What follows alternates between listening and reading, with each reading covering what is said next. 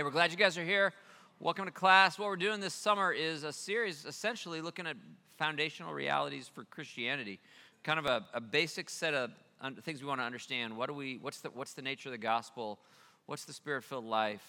What have we done? How do we have assurance of salvation? What's the greatest commandment? A whole bunch of different things we've been covering. And today, it's morning, it's daytime, we're going to shift from what we call the Great Commandment to the Great Commission. Forget the greatness, just what's a commission? If you had a commission, what would that be? Marching. Marching orders, good. What'd you say, Susan? Order, some kind of directive, like, if you're a Star Trek dork, it's like the prime directive. It's what's this thing that we're supposed to do? Well, we get different commissions, different orders, hey, I need you to go accomplish this, some task to accomplish. This we call the Great Commission because it is the greatest commission, because it's the overarching, fundamental, primary obligation that Jesus gave to his church. And it's some of you may have been taught on this 1,000 times, and others of you perhaps never at all, but I bet we're going to look at some stuff that might be new to you today. If I were to say to open your Bibles to the Great Commission, there is not one Great Commission passage. There's actually several, but it's probable, I could probably guess where you're most likely to go. So if we were to say, open your Bible to the Great Commission, what's your intuition on that? Where would you guys go? Matthew 28. Okay, good. Do you know, if it was 100 years ago, do you know where you would have gone? If we were to say, open your Bibles to the Great Commission, and it's like, the late 1800s or early 1900s, do you know where you would have turned? Not Matthew 28. It's a good guess, but it's not. So we in our generation, we think almost exclusively of the Great Commission in terms of Matthew 28, 18 to 20, which is where we are going to look, because it is 2021, and so we're a product of our own time.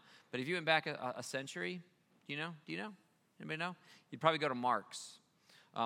Each one of the gospel writers essentially has some version of this, although Luke postpones his out of the end of Luke and into Acts 1. But at different times, at different parts, different kind of ways that it gets framed have been captured.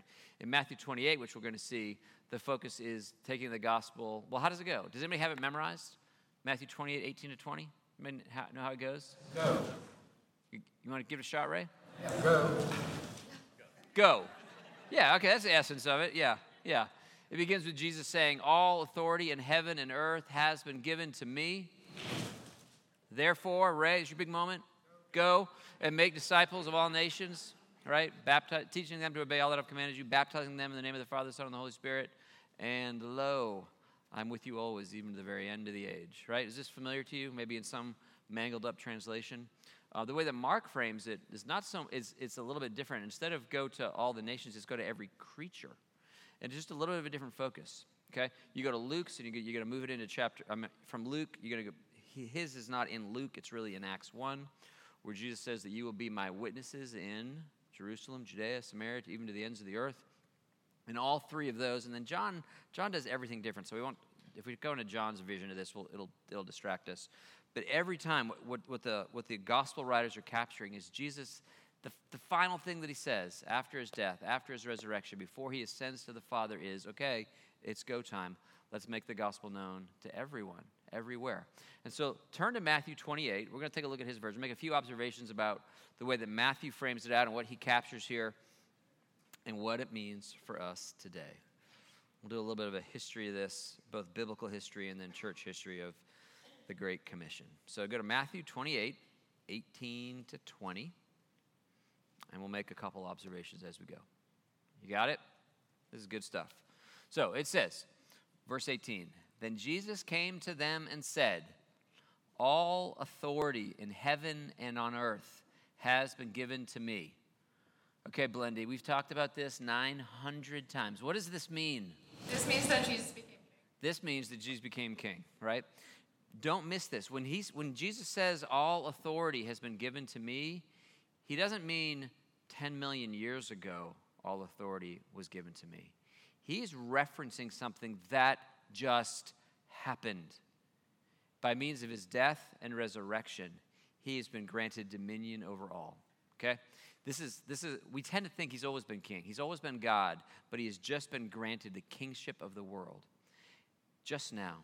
Philippians 2, I've quoted this 1,000 times. He goes to the lowest place, right? Jesus humbles himself, is obedient to death, even death on a cross. Therefore, God exalts him to the highest place and gives him the name that's above every name.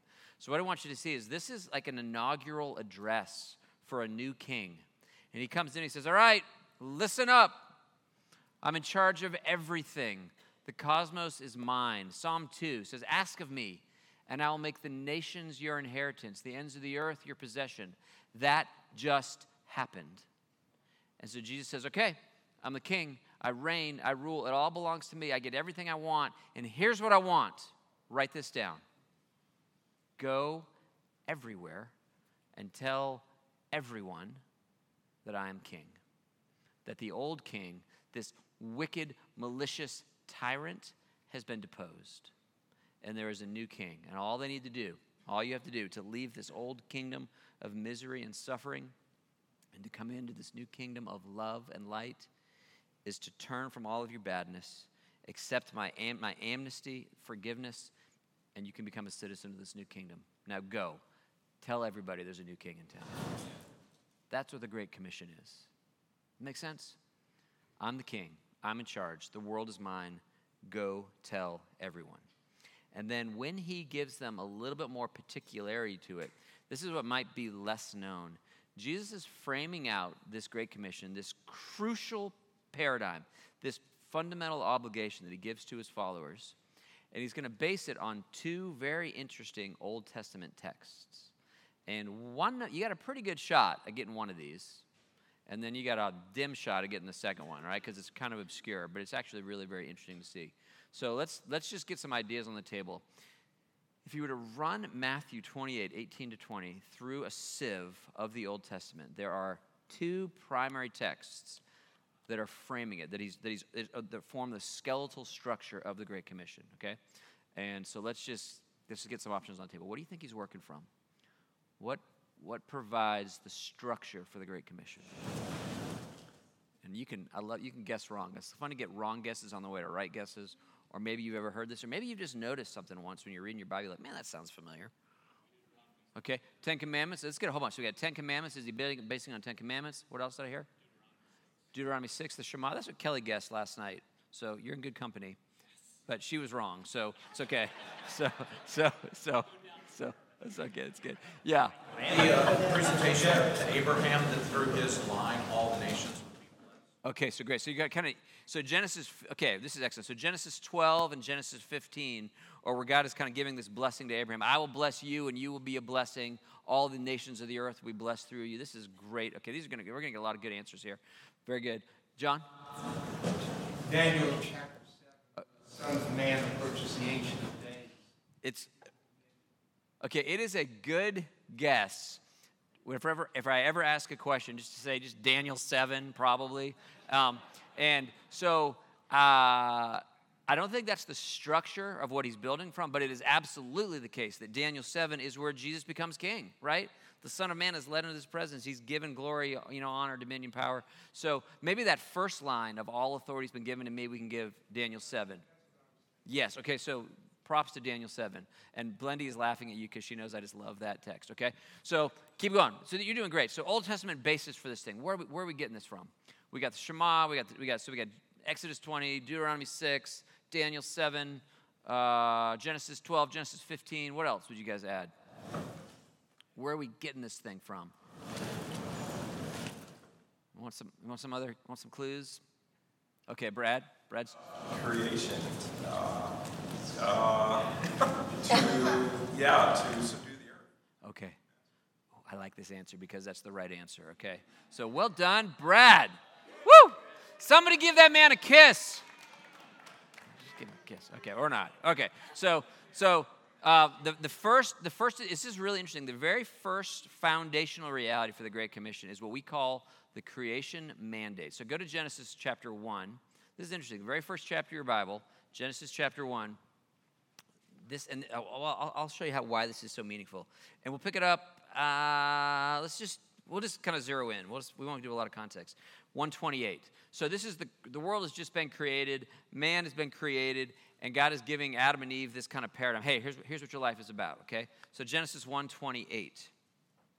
God blessed them, this is Adam and Eve, and he said to them, be fruitful and increase in number, fill the earth and subdue it. Rule over the fish of the sea and the birds of the air and over every living creature that moves on the ground. Okay? Now, before that makes sense, you got to know that what Adam and Eve, when they are made, what's peculiar about them? He made, like mountains and fish and cows and flowers. What's weird about Adam and Eve? Robin? They're made in the image of God. They are image bearers, okay? So they are, do you want to add something? Go for it. They don't have any clothes? That's right. That is incredibly significant. They are stark naked, okay? So that's good news, okay? So they're in a perfect world and they're naked. You just draw what you want conclusions out of that, okay? So they're image bearers. They're image bearers. What they fundamentally are is image bearers. And so when God says multiply, what are they supposed to go, what are they making? More image bearers, okay? So God makes the world. He wants his glory to be seen and known. He wants his beauty and his excellence to be seen in every corner. There's a promise in Habakkuk that the glory of the Lord will cover the earth as the waters cover the seas. We got one, now we got two image bearers. It's not enough. We need little things that point to him, that reflect him, that are imitations of, reflectors back of his glory and majesty everywhere. Let's put him in Europe. Let's put him in Asia. Let's put him in everywhere. So go make more image bearers, number one. Fill the earth. And then what's the second obligation? Fill the earth and subdue it, okay? To subdue it is to say, okay, it's chaotic. It's not the way it's supposed to be. That's weird to us, right? Because everything he made is good. But recognize that when he made the world, it was good, but it wasn't perfect. It was without sin, but it wasn't yet mature, right? There were trees, yes, but there were no 2x4s, and it's hard to make things out of trees. You got to cut them down. You got to mill them up. There were rocks, yes, but nobody yet figured out how to, smelt iron ore, right? There was grass, yes, but nobody had figured out how to, pull out the fibers and make a thing and make a loom and make cloth and do stuff. Right? So their job is to subdue the world, to take it from a state of chaos and to bring it into mature perfection, right? Two big things. Make more image bearers and then bring everything to maturity under his gracious reign. Rule over it. Have dominion. Subdue the earth. You got these two things? So far, so good? Now, with that paradigm in your brain, this is what God wanted the world to do. He makes the world. Here it is. Got the entire planet. You got two people. Here's your commission, if you will. Go make people that look like me and make everything the way that it's supposed to be. Okay? With that paradigm in mind, flash forward to the Great Commission, and Jesus is going to tell the disciples what are they going to do. So what are they supposed to go make? Okay, now let's pause for a second. What does making disciples, how does that reflect this cultural mandate? What's the correspondence here from making disciples? Say it again. Disciples are image bearers, okay? So in the first instance, we're going to make image bearers out of nothing, or out of a sperm and an egg, right? And in the second instance, we're going to take these distorted image bearers and we're going to fix it. We're going to bring it back to the way that it's supposed to be. That when we are doing evangelism, when we are talking to people about Jesus, one of the things that we are doing is one of the primary things we're doing is we are restoring that image that was lost in the fall. Go make image bearers. Go fix the distorted image bearers back to look like me, right? He's predestined us to be conformed to the image of his son, right? Image bearing is part and parcel of the spread of the gospel. He made it. We were to make image bearers in the first place. Everything goes all super crazy. And now our task is the exact same task that it was in the beginning. Let's fill the earth with people that look like Jesus. That's what we're doing, right? Second thing, what else are we supposed to do? Go back to the Great Commission. So make disciples. And what do we teach the disciples to do? Yes, Yes, but there's specific language here. What is it? To observe all that to observe all that I commanded you. Teach them to obey, to observe all that I commanded you to. What does that correspond to in the creation mandate? What is it? Yeah, and the subduing of the earth. In the same way that we're making image bearers and we're going to make everything the way it's supposed to be, we're going to subdue this chaos. Over here, we're going to make disciples and we're going to teach them to obey. It's the exact same paradigm. That what God has wanted from day one is what he is determined to get before the end of the game, is that we're going to flood the planet with people who look like him, and we're going to bring everything under his gracious reign.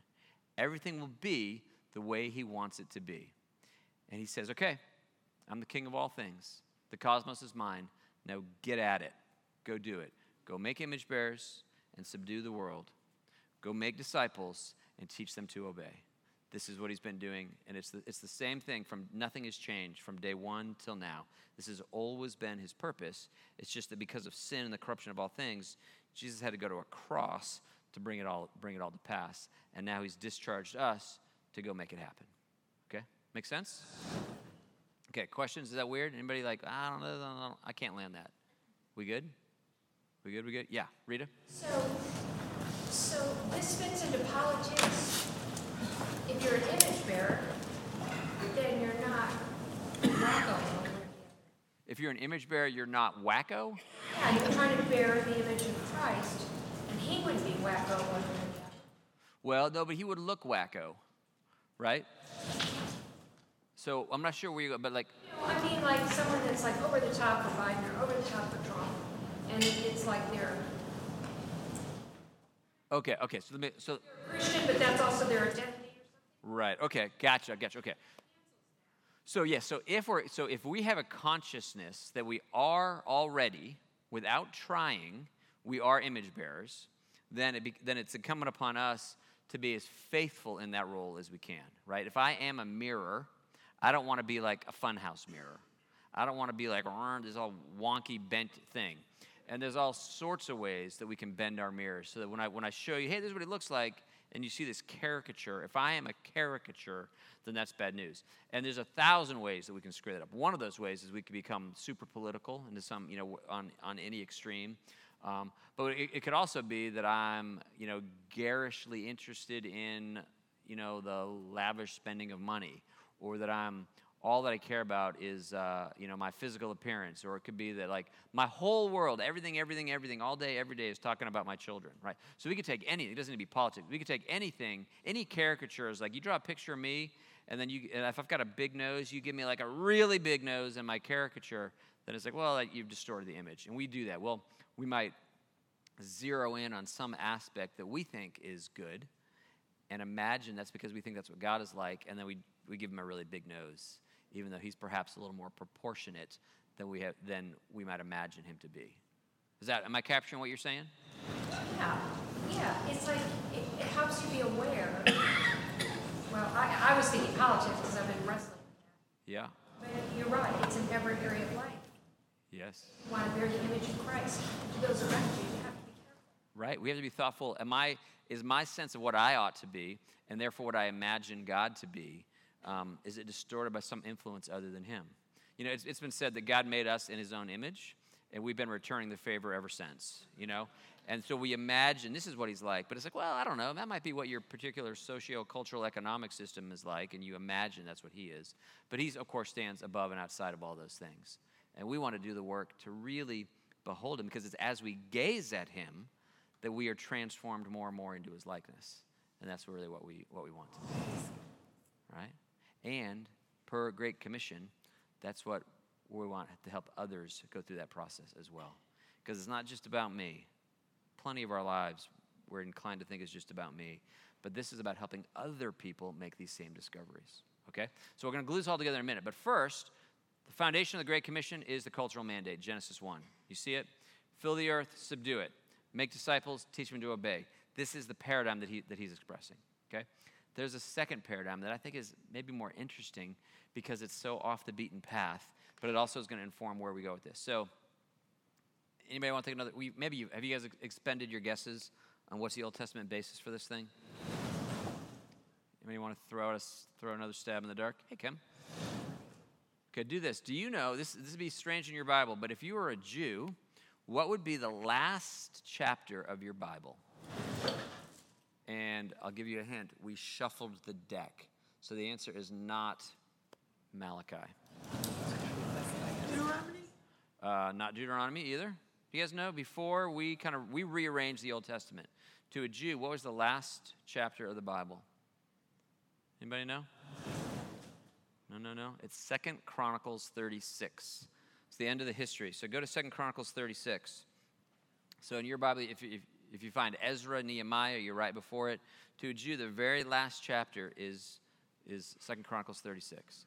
And so what Jesus is, and this is where, by the way, where Jesus is going to quote from. He chooses the first chapter and the last chapter of the Old Testament, and he smashes them together, and he gives us the Great Commission. Tell me if you don't hear the echo. In fact, before we read this, I'm going to read you Matthew 28 again, and then I want you to listen. Tell me if you think I'm making this up. Matthew 28, 18 to 20 says, Then Jesus came to them and said, All authority in heaven and on earth has been given to me. Therefore go and make disciples of all nations, baptizing them in the name of the Father and of the Son and of the Holy Spirit, and teaching them to obey everything I have commanded you. And surely I am with you always to the very end of the age. Okay? Tell me if you don't hear an echo here. 2 Chronicles 36, verse 22. The last paragraph of the Old Testament. And it says this. In the first year of Cyrus, king of Persia. Are you guys there? I want you to see it. 2 Chronicles 36, 22. In the first year of Cyrus, king of Persia, in order to fulfill the word of the Lord spoken by Jeremiah, the Lord moved the heart of Cyrus, king of Persia, to make a proclamation throughout the realm and to put it in writing. This is what Cyrus, king of Persia, says. The Lord, the God of heaven, has given me all the kingdoms of the earth. Hear an echo? Does this sound familiar at all? The Lord, the God of heaven, has given me all the kingdoms of the earth, and he has appointed me to build a temple for him at Jerusalem in Judah. Any one of his people among you, may the Lord his God be with him, and let him go up. Do you hear how many phrases are directly lifted from that? Cyrus is saying, God has given me all authority over all the world. He quotes this notion of God being with his people, just as Jesus says, I will be with you always. He says, let him go up. Jesus says, let go and make disciples. The only phrase that doesn't really correspond is he says, and he has appointed me to build a temple for him at Jerusalem in Judah. Now, of course, we'll see that actually corresponds quite closely. We've got to unpack it first. What is the purpose of a temple, you guys? In the Old Testament, what's the temple? What is it? To meet God. The indwelling of God's Spirit. It is where God lives, right? The dwelling of God's Spirit. Robin, what were you going to say? To worship. It's this place of worship. It's the place where he is. It's where we meet him. It's where he is. Whether it's in the tabernacle, whether it's in Solomon's temple. This is a new temple they're going to rebuild because the old one got destroyed when Babylon shows up. And Cyrus, P.S., isn't a Jew. This is weird, okay? Now we're inviting the Gentiles to the party. This is strange. They're going to go build a temple. And Jesus is taking this passage he takes the very first chapter of the Bible, he takes the very last chapter of the Bible, and he smashes them together, and he says, in the same way that God's initial call was to fill the earth with image bearers and to bring the world under his dominion, in the beginning of the story, and at the end of the story, we see that gets greater focus because what he is doing is he's building a place where God will dwell so that his people may meet him. The temple is the place where God lives. It is the place where the people can be with God. He uses this double pattern to frame out the orders to us, which suggests not only are we to fill the earth with image bearers and bring it under order to subdue it, right? Bring everything the way it's supposed to be, but we are building the temple. And indeed, we are. Because the temple, the new place that the Holy Spirit dwells, it's not in a building. It's not in a structure. It's not in Jerusalem. It's everywhere that his people go. That when we go out, one second, Kelly, when we go out and we share the gospel, when we make disciples, when we fulfill what Jesus is calling us to do, doing so is a fulfillment of what Cyrus is saying that he's about to do, to build a place where God dwells in the midst of his people. This is what the Great Commission is. We're filling the earth with his image bearers. We're subduing the world to make it the way he wants it to be. We're introducing God to people so that God may dwell among them. All of these things, and he's very intentionally, he's picking the first chapter and the last chapter. This is an A to Z sort of thing. He's saying, this is what we've always been about, but now the fulfillment of the ages is upon us, so go do it. This is the mission. Okay? Now, first, Kelly. And don't forget, too, that those temple builders were in captivity and had to be released from captivity. Yes. That's right. And that's, okay, so that's good. So the history of what Kelly's saying is when Cyrus blows into town, Cyrus is the new king who has come in. Okay, let me see how much history here. So they had been subjugated under Babylon, under Nebuchadnezzar, which was really, really, really bad news. It was a miserable time. This is when all the kids get dragged off. They destroy the city, wreck the temple. It's the whole thing that's recorded in Daniel. And then when Cyrus blows into town, he is no longer of Nebuchadnezzar. He's not of Babylon. He is of Persia. He is the new king that frees them from this old king who was evil and bad and had subjugated them. And under his new freedom, he says, all right, no more subjugation of the people of God. Rather, we will exalt the people of God. And we're going to build a temple where all of you can worship again, right? And so Cyrus is this very strange Gentile. This is such an odd thing. But he is this rescuer from slavery. And Jesus, who is the one who is rescuing us from slavery, is patterning himself against that. Did I capture what you meant, what you were suggesting there? Okay, all true. Brad. Yeah, sort of along the same lines. I just think it's really hugely significant that Cyrus isn't a Jew. Right? It's so strange. This is no longer a private club. This is, we're opening this thing up. It's time for this to be, worldwide, everybody. That's exactly right. And so it's on the one hand, it's really, really weird that it's not a Jew that's doing this, right? You would think it would be, these are God's people. But if you go back to Genesis 12, go back to Genesis 15, the plan all along, from the very, very beginning was, I will bless you, and you will bless the nations. But it's so strange that when Jesus actually shows up, and then when the disciples begin to preach the gospel to non-Jews, all the Jews are like, whoa, what about that? I don't know. Hang on a second. And we talked about this last week. That's where the whole Galatian controversy comes from. So God has been consistent in using a peculiar people, the Jews, with a vision to reaching the entire world. And this is just one more link in that chain. Absolutely true. Okay, how you doing? Making sense? And I know this is a little bit academic and whatever, but we're going to try to land this in a way that actually helps you understand why this should drive your days, why the Great Commission is for you. It really is. It wasn't just for the disciples. It wasn't just for the 12. It's for us. This is the focal point of God's eternal purposes. From the day of creation to the very closing words of the Old Testament, this is what he has always been about. His name proclaimed everywhere to everyone, so that all will be the way it's supposed to be, and so that people could be in union with him. Full stop. That's what the entire game is about. Okay, Kim. I just also find it interesting about Cyrus that Isaiah actually prophesied about him by name. Yeah, that's weird, right? Yes. Cyrus is a peculiar character. He's like a Tom Bombadil in the Old Testament, Yeah. Yeah, all these incredible things that converge on this guy. It makes me wonder, like, we always say he's not a Jew, but does he follow Yahweh? Does he really, is he just fulfilling a role, or is he redeemed? Does he surrender, bend the knee to Yahweh himself? And I don't know, but it wouldn't be a hard sell that he does, He's such a role here. Stuart? He said that God of heaven has given him. He obviously, at some level, had a relationship. Yeah. To know that where it is totally. Yeah. And by the way, do you know what's Persia today? It's Iran. Does that strike any of you as a little bit ironic? Like, is there any nation on the earth that hates Israel more than Iran? And yet Cyrus, king of Persia, was this enormous source of blessing. Wouldn't it be amazing if that comes full circle, right? If those of the Persian kingdom today would come to know the God of Abraham, Isaac, and Jacob. Maybe some of you will have some hand in that. Okay, so you got the picture, you got the paradigm. This is what God is doing from the very beginning. Fill the earth, subdue it. Jesus says, make disciples, teach them to obey. Because, by the way, I'm king.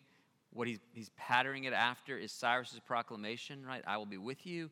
let these people go up. We're going to build a temple. That's what we're doing. We are building a temple. We're creating this place where the Spirit of God lives, where people can meet him. Okay? Now, all great, all glorious. Then, what happens in history? How did we do? What do you know about the history of the fulfillment of the Great Commission? How would you share it? How did we do in the first century? Not good.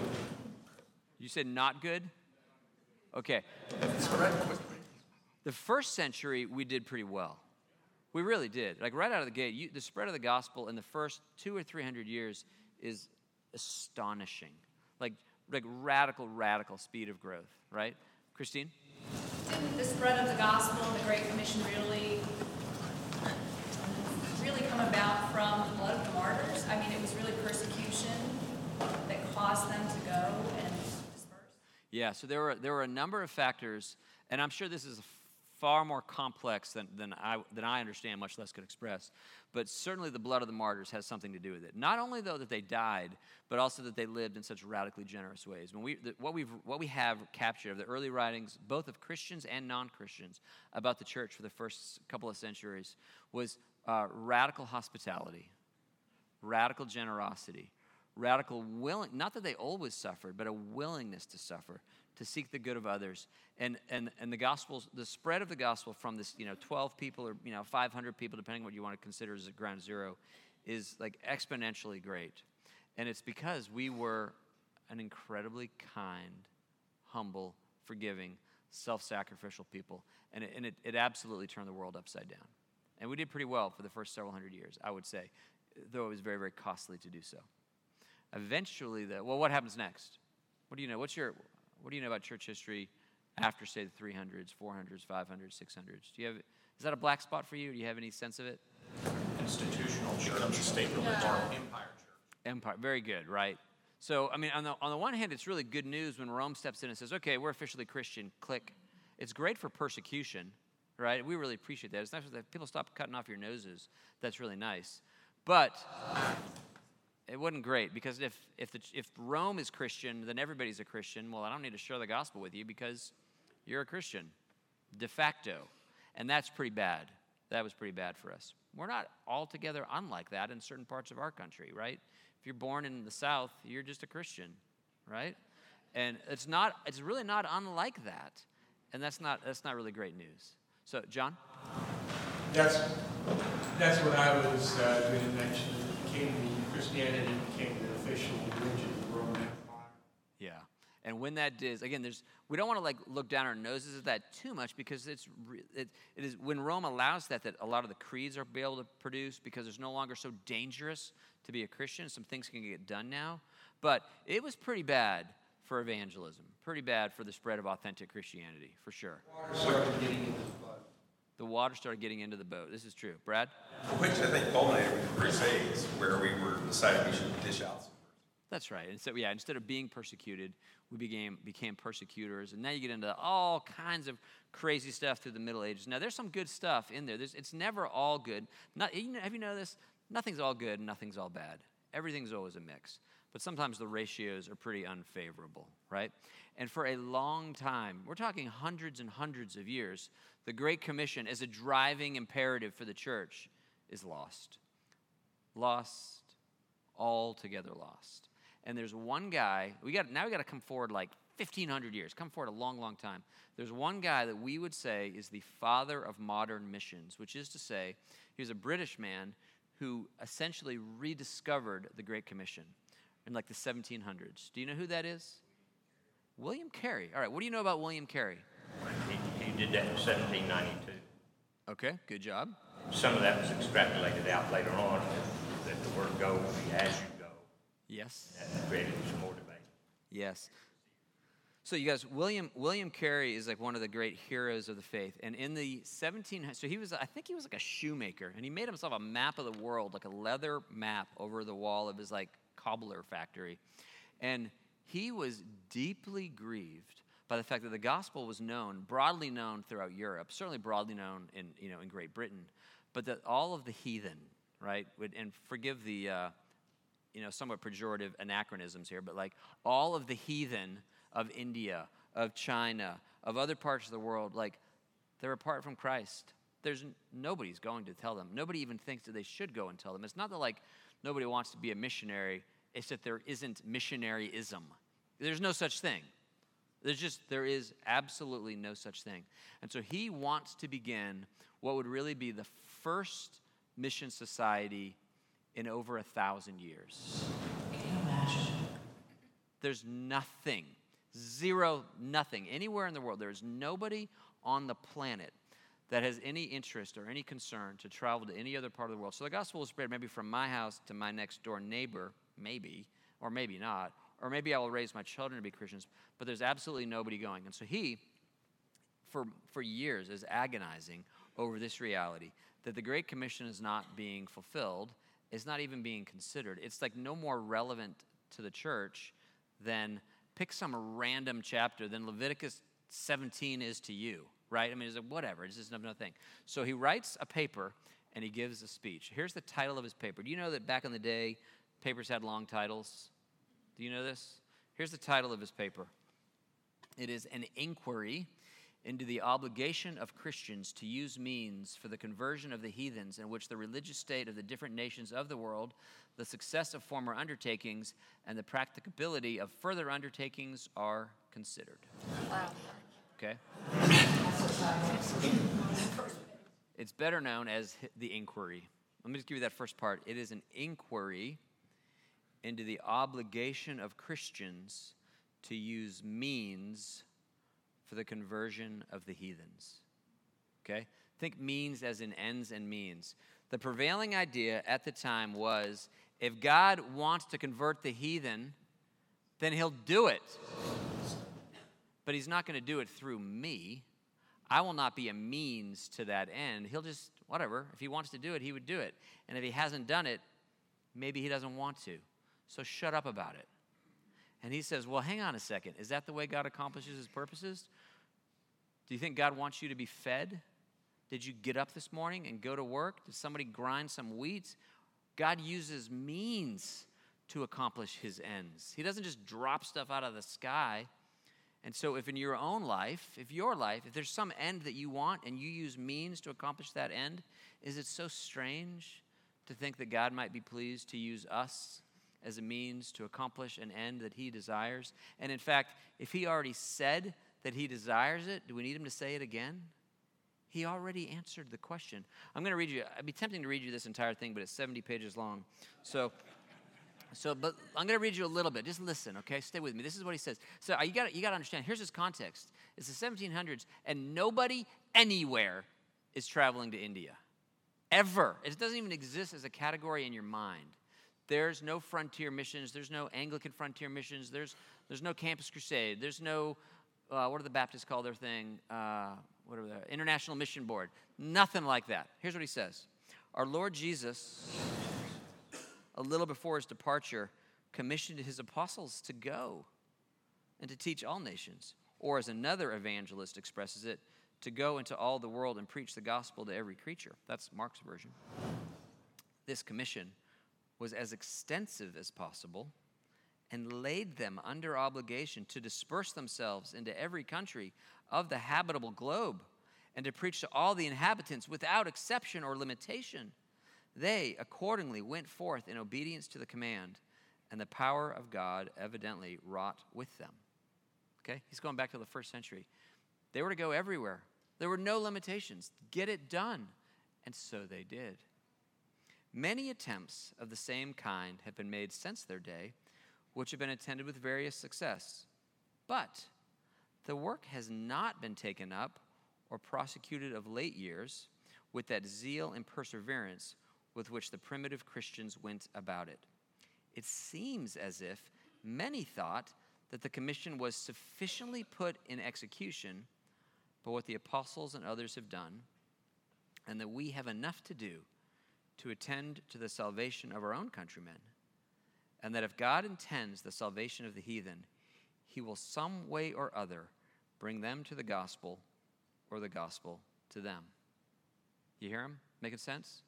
It seems like everybody thinks it's not my job, and so God will do what he's pleased to do through some other means. Now he continues. It is thus that multitudes sit at ease and give themselves no concern about the far greater part of their fellow sinners, who to this day are lost in ignorance and idolatry.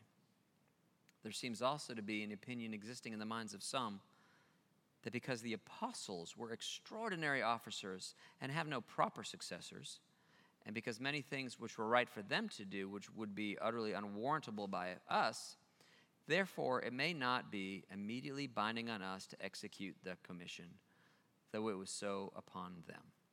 Basically, some people are like, well, that was for them, not for us. The apostles were like the apostles. They were amazing. Who am I? They did it. I don't have to do it. And so nothing is done.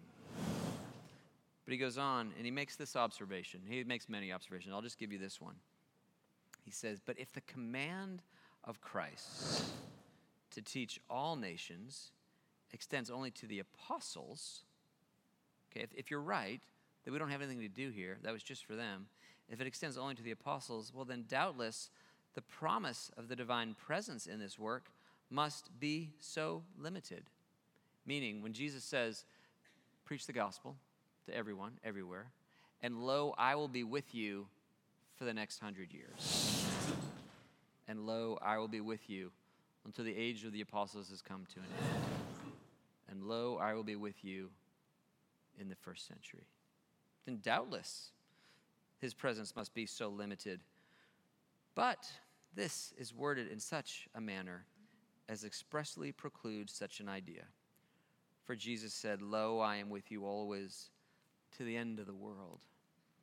And if his promise of being with us extends to the end of the world, so also must the commission to preach the gospel to every creature and every nation, to make disciples and to subdue the earth.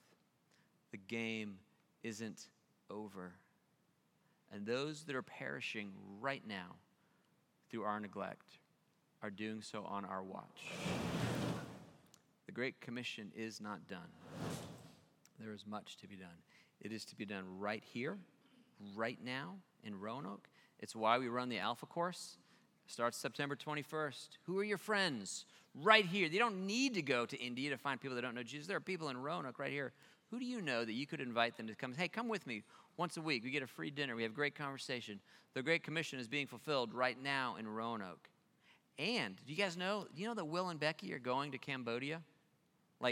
And they're not coming back? Do you know this?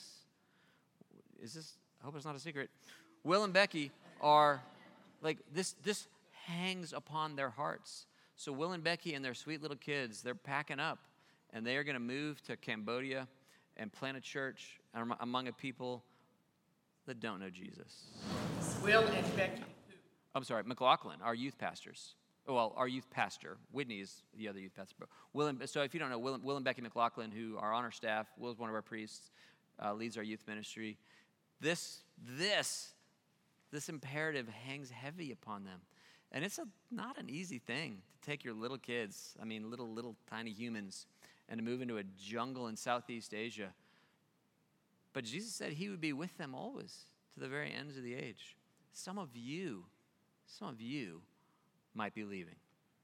You don't know that. You may not know it yet, but God may lay upon your hearts a burden that in your retirement, you've got the time, that there's some place that your career, there is some opportunity for you to go. And if not to go, but how amazing would it be to go? Maybe some of you are going to give more sacrificially than you had previously thought because you've got all these resources. We're so rich. We're loaded. Maybe it's a bunch of money that you're stacking up that you're going to just cut a check so that somebody that can go, that is willing to go, that has the gift of language, is going to actually go and do it. I just got a text this morning from a friend of mine who said that they just had a contractor. In fact, I'll read you what he said. They had a contractor in. They were planning on doing an addition on their home and doing a bunch of work in the backyard, and that would be lovely. It's great. But he says, let's see, it's all very exciting, but it wasn't sitting right with either of us individually. I finally said something to my wife. I know we have the money, blah, blah, blah, justifications, but it just feels really off. And I feel like the young people and others that are watching what we do, and it really matters. And she said, I know, me too. Why? Listen to this. She says, why would we be building more stuff that will burn away here on earth when at this stage of life we should be straining toward heaven and using every dime we have to build a kingdom that is eternal. And so they're going to like reapportion some money, right? So maybe some of you are going to go, maybe some of you are going to give, maybe all of you are going to be praying like, Lord, is there a part of the world, maybe you need to commit, I'm going to pray every day for Cambodia, that the work, if Will is going to go all the way there, wouldn't it be wonderful if his work was just borne along? The Spirit of God is showing up, that hearts are softened, people are responding. Maybe you need to send, maybe your children are going to go. When your kid comes home from college and says, hey, Mom, Dad, I want to go on a summer mission with Campus Crusade, that you don't freak out on them, right? You cut them a check and you support them. And you're less worried about them getting the internship so they can get the dream job so you can brag about it to your friends. And instead you release them to go take the gospel to the nations. The game is afoot, y'all. It's not over. He's with us to the very end of the age. And this commission, this call to make disciples of every nation, it's not over until he comes back. And in fact, that's specifically why he comes back. It says this in Matthew 24, Jesus says, this gospel of the kingdom will be preached in the whole world as a testimony to all nations, and then the end will come. And so, if you want him to come back, the single best thing you can do is to accelerate the fulfillment of the Great Commission, because that's the thing upon which it all hangs. All right? Dig it? This is what we do.